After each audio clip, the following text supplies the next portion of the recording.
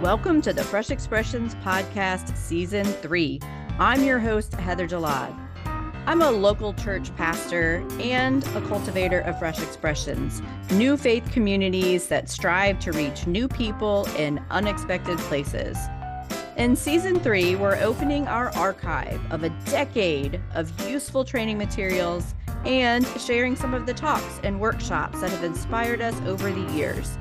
This season is brought to you by FX Connect. FX Connect is an online community of church leaders who are reaching new people in new places and where you can find an entire library of practical and inspiring training materials. You can register for free today at fxconnectus.org. Well, I am excited to get to share with you this episode today that features the one, the only, the man, the myth, the legend, Dr. Michael Moynagh, talking about church in every context. Mike Moynagh is an Anglican priest in the UK. He has written just prolifically about this Fresh Expressions movement. I don't know how he would feel about it, but I often refer to him as one of the godfathers of this movement in the UK. He has written, as I said, prolifically books like Being Church, Doing Life, Church for Every Context, Church in Life, 21st Century Christian. Check him out. Many, many wonderful resources in this movement and such a powerful pioneer in this movement. I love this presentation because he walks listeners through the journey of Fresh Expressions and emphasizes the importance of community, prayer, and experimentation in starting Fresh Expressions.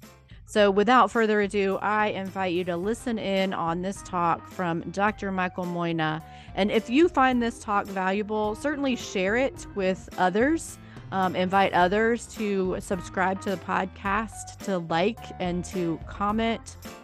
And also check out our fxconnectus.org app, where you can learn from more practitioners and hear more talks just like this.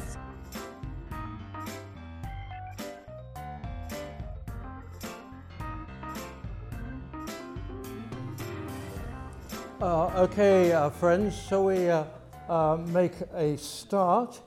My name is Michael Moynagh. I'm from the UK, as you can tell by my accent straight away. It's great to be here.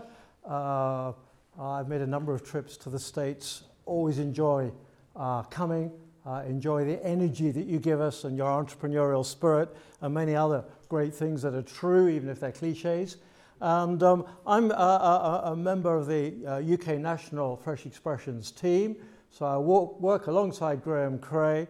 And one of the things I do is I hold a theological brief, both to reflect theologically on what we're doing in Fresh Expressions, but also to connect that theology to practice. And I'm very interested also in the methodology of Fresh Expressions and what we see on the ground. So the theme of our workshop is developing church in every context. And let me just start with a reminder that when we're talking about church in every context, literally we're talking about church in ordinary life scattered across every segment of society. And I want to give you a rationale for that in a minute, but just a quickly reminder that we're talking about little Christian communities that are missional, that they work mainly with people who are outside the church. I'm thinking of a conversation I had 2 weeks ago. And this person said, we've been taking groups of teenagers from this inner city area of Bristol. We've been taking them on a summer camp every year. And then we've been coming back with them and we've been working with them. And now we're finding something like Christian community is beginning to emerge. These teenagers have got no background in church at all. But we're seeing that something like Christian community is emerging among these teenagers. And I'm ringing you because I want to ask you whether it's okay for us to call this church. So they're missional because they work mainly with people outside the church. They're contextual. When I was in Pittsburgh last year, I met a woman who took me to a laundromat. And she said, look, what I'm doing here is once a month I come in here, I pay for all the people's laundry. It takes an hour and a half for the cycle to go through. So I come back at the same time each month. I'm getting to know these mainly women, and we're talking together. And she said, I'm now training a team in the church so that we can do this more regularly. And I'm making sure I'm building my friendship with the manager so that I don't do anything that he'd find embarrassing. And you know, if you talk with people for an hour and a half and you come back regularly, it's not long before you're going to be talking about issues of life and death. And so I can envisage that I'll soon be praying with these folks. A Bible study naturally follows. I can imagine, and this is my prayer, that church will emerge here in the laundromat. This is church in context. Church is formational. It seeks to make disciples. I'm thinking of someone else I met in Pittsburgh, and he said, Mike, this is my story. I was brought up in church. I got fed up with church. So I stopped going, but I love computer games. I went onto this computer game, and in the game you had to gain weight to cross a bridge. But I found a little advert that said this group of people will get me across the bridge free if I watch their video. So I watched their video. It was all about grace. And then at the end of that video, I was invited to an online Bible study. I went to that online Bible study, and I've now decided to connect with church offline, and here I am, Mike, in this group of people talking with you about how you start intentional communities. You see, this wasn't just a one-off video that he watched. It was something that led him into ongoing discipleship. Church in context, in this case, in the context of a video game. There is nowhere in our culture where church cannot be. But let's put cathedrals into Second Life. Let's do church in the online culture in a way that has integrity to that culture. That's why this video game concept was really interesting. I'm not sure that they're totally there, but it was really interesting. And then it's ecclesial. These are little communities. They seek to be church in their own right, not stepping stone to Sunday church, but church where they are. I'm thinking of a small little church in England. We have stacks of small churches. It was in a village community. They had a luncheon club on a Wednesday.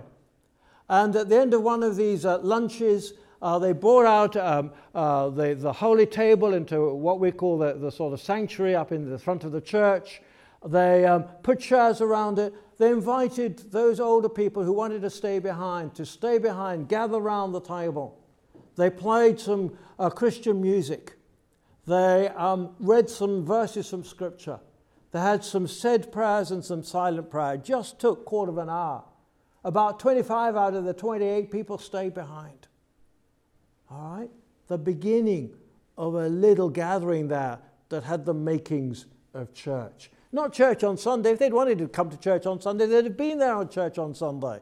But church where they gathered at the end of their luncheon club. We're talking about church in every context, little Christian communities that have these four features. Let me tell you why it's important to do church in context.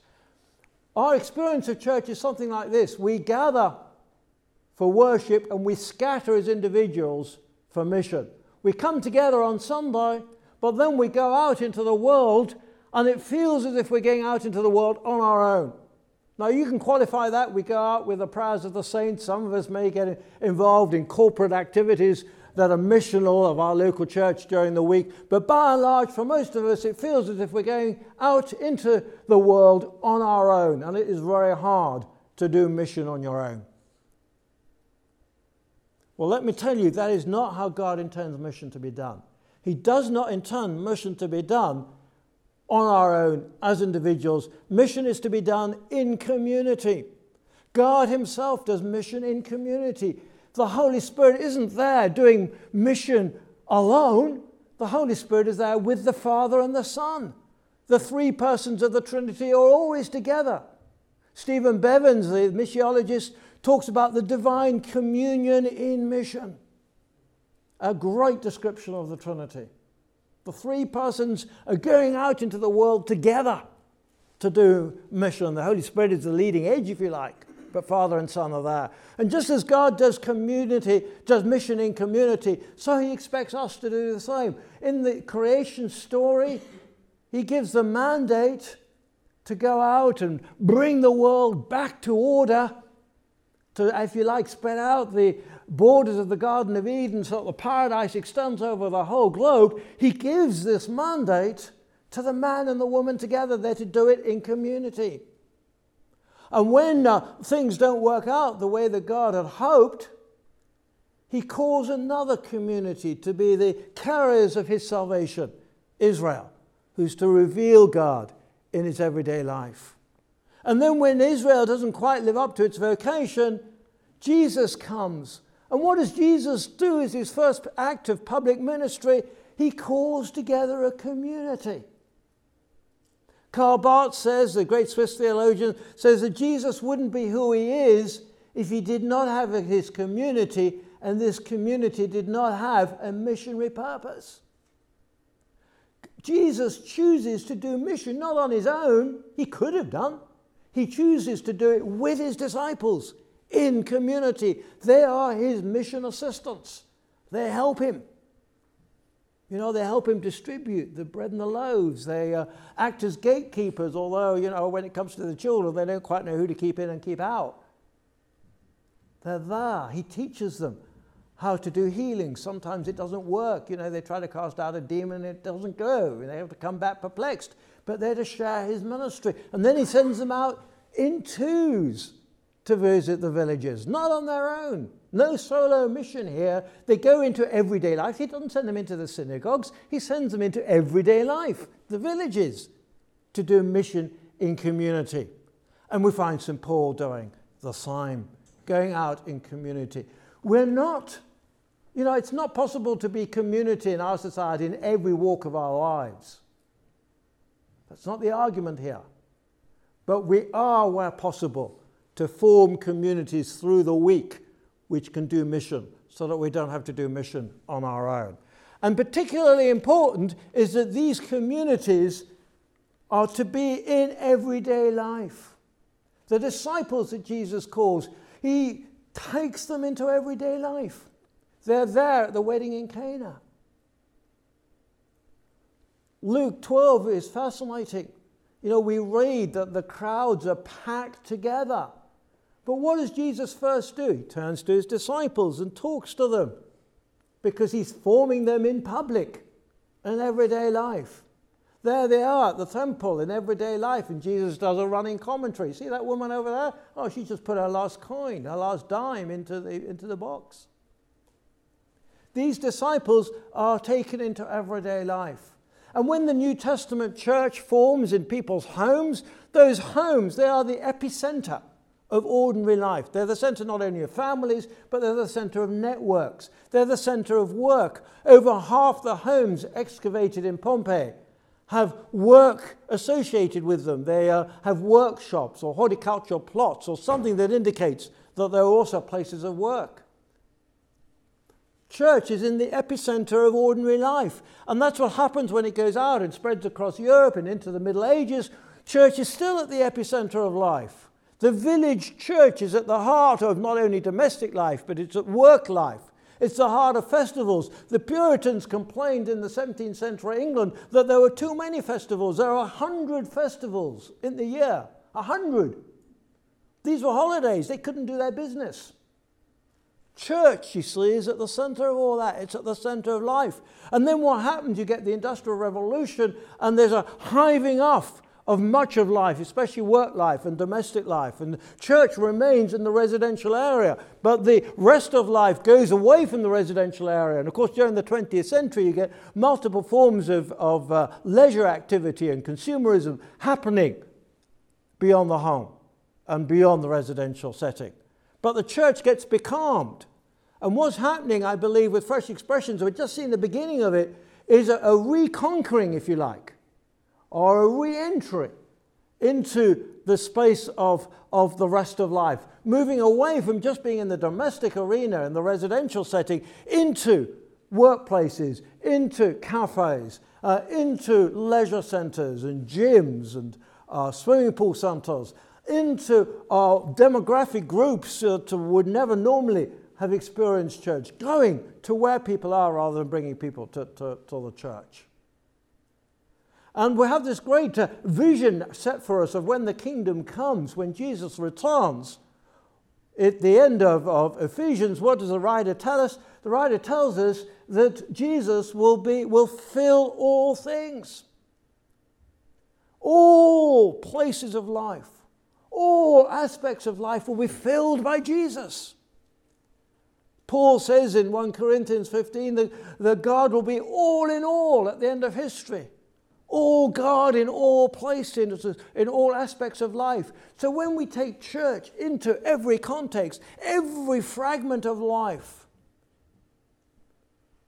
into every nook and cranny of people's existence, whether it's on the internet, whether it's off the internet, whether it's at work, whether it's at home, whether it's in your street, whether it's in the cafe, wherever it is, what we're doing is anticipating that time. Anticipating the future when the kingdom will be fully present. We're pointing to that kingdom. We're beginning to make it tangible by saying, yes, the people of God will be in every corner of life.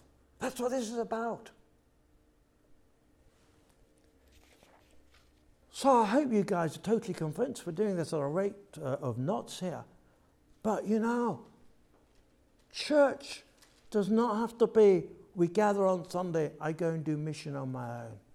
It can be, I gather with other Christians in a walk of my life, form a little community through the Spirit, and walk a journey towards church coming to birth in that context. So how does that work? What does that journey possibly look like? Well, here it is. Let me, some of you will be familiar with this, but let me just repeat it. This, I would suggest to you, is the most important thing you need to learn in this conference. Let me tell you why, okay? Let me tell you why. What each of us needs, I'm trying to think how to get into this. The people among NGOs, the voluntary sector, they often talk about what you need is a theory of change. You need to have some idea about how change is coming to place. I've got a son-in-law, he works among people who are recovering from drug and other addictions. He has a theory of change as to how that's going to happen. There'll be a call-in centre, a drop-in centre. As they get to meet each other in the drop-in centre, they'll meet caseworkers who'll invite them to a discussion group. As they meet in the discussion group, so they'll begin to commit to some counselling that will help them get off debt, but off drugs, but all the time they will have the support of these other people that they're meeting with. That's kind of the theory of change that he's got. If we're going to be missional in our everyday life, if we're going to think about contextual church, then we need a theory of change. How is this going to change people's lives? And through the Spirit, this is a little journey that many fresh expressions are now following. You start with a period of listening to the context. You find ways of loving and serving the people in that context. Around that loving and serving, community forms. You then create opportunities for people to explore becoming disciples of Jesus. As they come into faith, church begins, or something akin to church, or something that smacks of church, begins to take shape around them, and you encourage them to do it again. That is the theory of change. That's the journey through the Spirit, with the Spirit's aid, you're kind of hoping to walk. Now, what that looks like in real life is different in every context, always different. The circles overlap. Sometimes they overlap completely, sometimes they occur in a different order. This is neat. Life is messy. But all models are neat. They're just abstractions. So treat this in the way it should be. But it's a way of thinking. You can ask yourselves, where are we on this journey? Where's the Spirit led us so far, and where are we going to go next? Here's an example. A church in Reading, a church among teenagers. They've been there for about 10, 12 years. They now have about 50 teenagers worshipping together who were never anywhere near church before. They're on the edge of what you'd call unclubbable young people. And so they started by listening to young people, making contact with them by hanging around the school gate. As they got to know them, they found ways to love and serve these young people. Very practical ways. They'd accompany them to the courts when they were up in front of the magistrates. They'd help them get home when all the last buses had gone on a Friday night. They'd come out of their clubs and they were too drunk to even know where they were. They'd help them home. They'd do anything they could to love and serve them. As they built the relationships, they invited them to join evening clubs. These weren't clubs with games and activities. They were simply places where the kids could hang out. Became very popular. They then started to take them away for a weekend. And during the weekend, they'd introduce them to Jesus in a fairly in-depth way. And as a result of those weekends away, a steady trickle, which has grown in numbers, of young people have come to faith and formed a little worshipping community where they grow in commitment. And what the leader said to me was, having this little journey mapped out has been a real help to them, because when I met him 2 or 3 years ago, he said, this step from these evening clubs to the weekend away, we can see now that's too big a step. We need to think of things that we can put in to make it smaller steps. And we can now have a little map, if you like, which we can use to evaluate every new proposal. He said in the past, when we had no idea what we were doing, we'd come up with 100 ideas before breakfast and have put into practice 50 of them before supper in the evening. He said it was hopeless. We were dying of exhaustion. But with this, we can say, how does each of these ideas contribute to this little journey? And if it doesn't contribute them, we can say, well, no, not yet. Let's go for an idea that does contribute to the journey. Can you see what I'm saying? Some people say, well, it's a great little journey, but how do you encourage people to move to Jesus through those circles? So let me give you an example. I met a woman and she said to me, Mike, we've got a language cafe for ethnic women. And what we do is we give them, you can tell I'm from the UK, we give them a nice English cup of tea. Actually, it's a full tea on a Thursday afternoon. And we sit them in tables, and we give them topics, and they discuss their topics in these tables so that they can improve their English.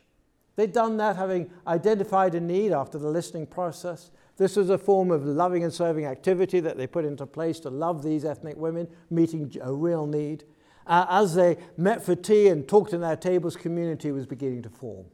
She said to me, Mike, we don't know how to take this to the next step. We don't know how to go the next bit of the journey. So I said to her, tell me, do you pray together? You got a team? Yeah, we got a team. Do you pray? She said, yeah. So I said, why don't you, when you pray, ask these women and invite them to give you prayer requests if they want. See what happens. 6 months later, I met her. She said, what we did was to put up a prayer board. And these women, they post their prayer requests on the prayer board. If they're things that are confidential, they can talk to us in the team confidentially. And she said now, because we've been posting, or the women have been posting their prayer requests on the prayer board, they're all now talking about their prayer requests. And because they're talking about their prayer requests, that gave the group, the leaders of the group, permission to put some spiritual topics into the topics that the tables would discuss. So spirituality is now right up the agenda, Christian spirituality. When I met her again, a while later, she said, following that, we then put in an alpha course so as to introduce these women to Jesus. You see? So prayer was a key element there. And I've noticed among many of our fresh expressions that inviting people to share prayer requests is a great way for putting spirituality, Christian spirituality, onto the agenda. Let me give you another example. A couple moved into one of our cathedral cities, and they moved in with the intention of starting church, and they simply, every person they met, they extended hospitality to. I invited them round for a meal. Through that, they gathered all sorts of people. The wife, she met a woman who was looking for a mums and toddlers group where she could take her young child.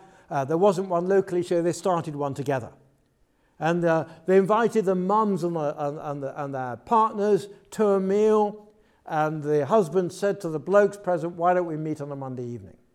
And they formed a football team, soccer team. And so, they did everything they could to meet people.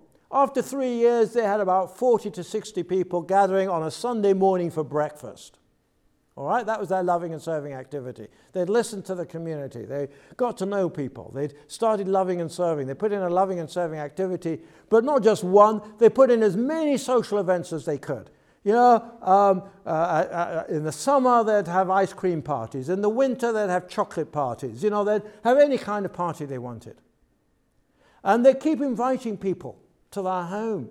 So folks who come to their home for meals would say, well, why are you doing this? Why did you move to the area? And they said, well, we moved to the area because we want to plant a church. Plant a church, what's that? It's not difficult to engage people in conversations about Jesus. And so as a result of those conversations, they would try other initiatives. They'd try anything. So they said, we'll try introducing the Bible in 3 evenings. The story of the Bible in 3 evenings. And they put on all these different events. If no one turned up, they wouldn't be embarrassed. You just try it, see if it works. As a result of this, after 3 years, they'd originally got a core team of 2 or 3 couples with about 6 or 7 people who were Christians involved. After 3 years, they were inviting people who were interested in the faith to come and join them in these core teams. So these core teams had now grown to 18 people. They'd split it into 2 cells. Their vision was to keep multiplying these cells of people who were exploring the Christian faith, coming into the Christian faith, beginning to worship. And then they would bring the cells together once a month to something larger. You getting the picture here? Different ways that you can help people to move through those circles to make this serving first journey. So you might say to me, well, how do I get started? Well, the way to start is to start with what you've got. Who you are. What do you know? Who do you know? Don't start with a blank piece of paper. Start with who you are. What's the passion of your life? Who do you know? What do you know? One person, he was passionate about repairing bicycles. So he started with that. He knew some people on the housing estate. He started repairing bicycles with these young teenagers and would just share his life with them. Someone else was a nurse in a medical practice. She knew that there were abnormally high levels of postnatal depression. That's where she started. And so she went to a minister who she knew, who got a home on the neighborhood where many of these women came from, these mothers came from. And she said, will you and your wife host a support group? Because one of the things she knew was that support groups help people with depression. And so they started this support group. The story goes on, and these folks are now walking a journey towards church. How did she start? She started with who she was. A nurse. What did she know? Something about depression and the levels of depression among the folks she was working with. Who did she know? Minister and his wife who could host a gathering. So start with what you've got. Find another Christian or even more. If it's your place of work, if it's your neighborhood, if it's your gym, pray that God will point you to another Christian. Wear a fish sign. If you are in a workplace and you're allowed to advertise on your intranet, then advertise that you want to start a prayer group. If there's not another Christian, then share the gospel with whoever you meet and pray that they become Christians. Start with what you've got. Find another Christian in the context. Meet with that other Christian. Pray together and ask God to show you very simple ways that you can love and serve the people round about you. And as you love and serve the people round about you, pray that Jesus will show you ways that you can share him with these folks in that context of loving and serving. So find another Christian, pray together that God will give you some good ideas. And then test your ideas. Test them. Try them out. Try them out on the people in the context. Would this work? Is this a good idea or not? Would you come? Would your friends come? If you don't know them well enough to try your ideas out on them, you probably don't know them well enough to actually start anything. So get to know them better. Do you spend more time on that listening process? Try experiments. Remember, there is no such thing as failure. There is only feedback. Everything you do, make it an experiment. Takes the pressure off. All you have to worry about then is, are you collecting the feedback? Did it work? Didn't it work? Didn't work? That's fine. We now know we do something else. Test your ideas. Begin with very simple acts of service. Keep them simple. If you're in the workplace, take some donuts on a Friday morning or some croissants. Share them for free with people in the office. Do it with another Christian. See what happens. This is the great thing. It fits with what Alan Roxburgh was saying. If the Spirit is there ahead of us, then just let the Spirit animate what you're doing. See what the Spirit does. Involve the people you serve. The more they're involved, sharing what you're doing with you, taking some responsibilities for it, the more committed they'll be, the more they'll invite their friends. Look for the next step on the journey. You know, here's the journey. Keep asking God, well, we're still in the listening phase, or we've now begun to move to the loving and serving phase. Show us what we can do to help build community here. Show us as we're building community what we can do to introduce Jesus here. Keep asking the Spirit to guide you. Keep asking the people you're working with. All right, what can you do to move down this journey? But remember, each step of this journey, each stage has its own integrity for the kingdom. You don't have to finish the journey. Each circle has its own integrity. If you do no more than listen, that is brilliant for the kingdom. One of our psychologists at Cambridge University said, to be listened to is as close to being loved as to make no difference. To be listened to is as close to being loved as to make no difference. So even if you do no more than listen to people, you'll have loved them for the kingdom. And that has its own integrity. Do not see each stage as simply a means to the next stage. See it as something valuable for the kingdom in its own right. And if the Lord blesses it, he'll create the momentum to move to the next stage. So go walk down each of these circles, if you like, of the journey. Look for the next step. And then, as you give the gift of being community with Jesus to other people, release that gift. A gift is not a gift if you don't release it. You know, if I give a little toy aeroplane to my grandson, and then I spend the whole afternoon holding his hand and showing him how to play with that toy aeroplane, it's no longer a gift to him. It becomes really a gift to me so that I can relive my childhood. A gift is a gift when you release it. And so as church begins to take shape, we have to release that gift of the church, of Christian community. We have to release it into the hands of those who are receiving it. And we have to trust them and the Spirit under the Word of God to take that gift and, if you like, play with it in a way that is appropriate to their context. So when you find church emerging in a form that you did not expect, do not despair. Say, hallelujah. This is a sign that I'm doing my job. I'm releasing this gift from God into the hands of the recipients, into the hands of the Spirit, so that together the recipients and the Spirit, under the Word, can develop this church and develop a journey into discipleship that's appropriate for them. We in the church want to hang on to the church all the time and tell people how to do it. Frankly, I can say this from a former imperialist power, that's a kind of colonialism. You can't do that, all right? Certainly not in God's kingdom, which is not about imperialism. So release the gift. See what the Spirit does and rejoice in the journey. When you see this gift taking root, then you know that this is church truly for that context. church in every context.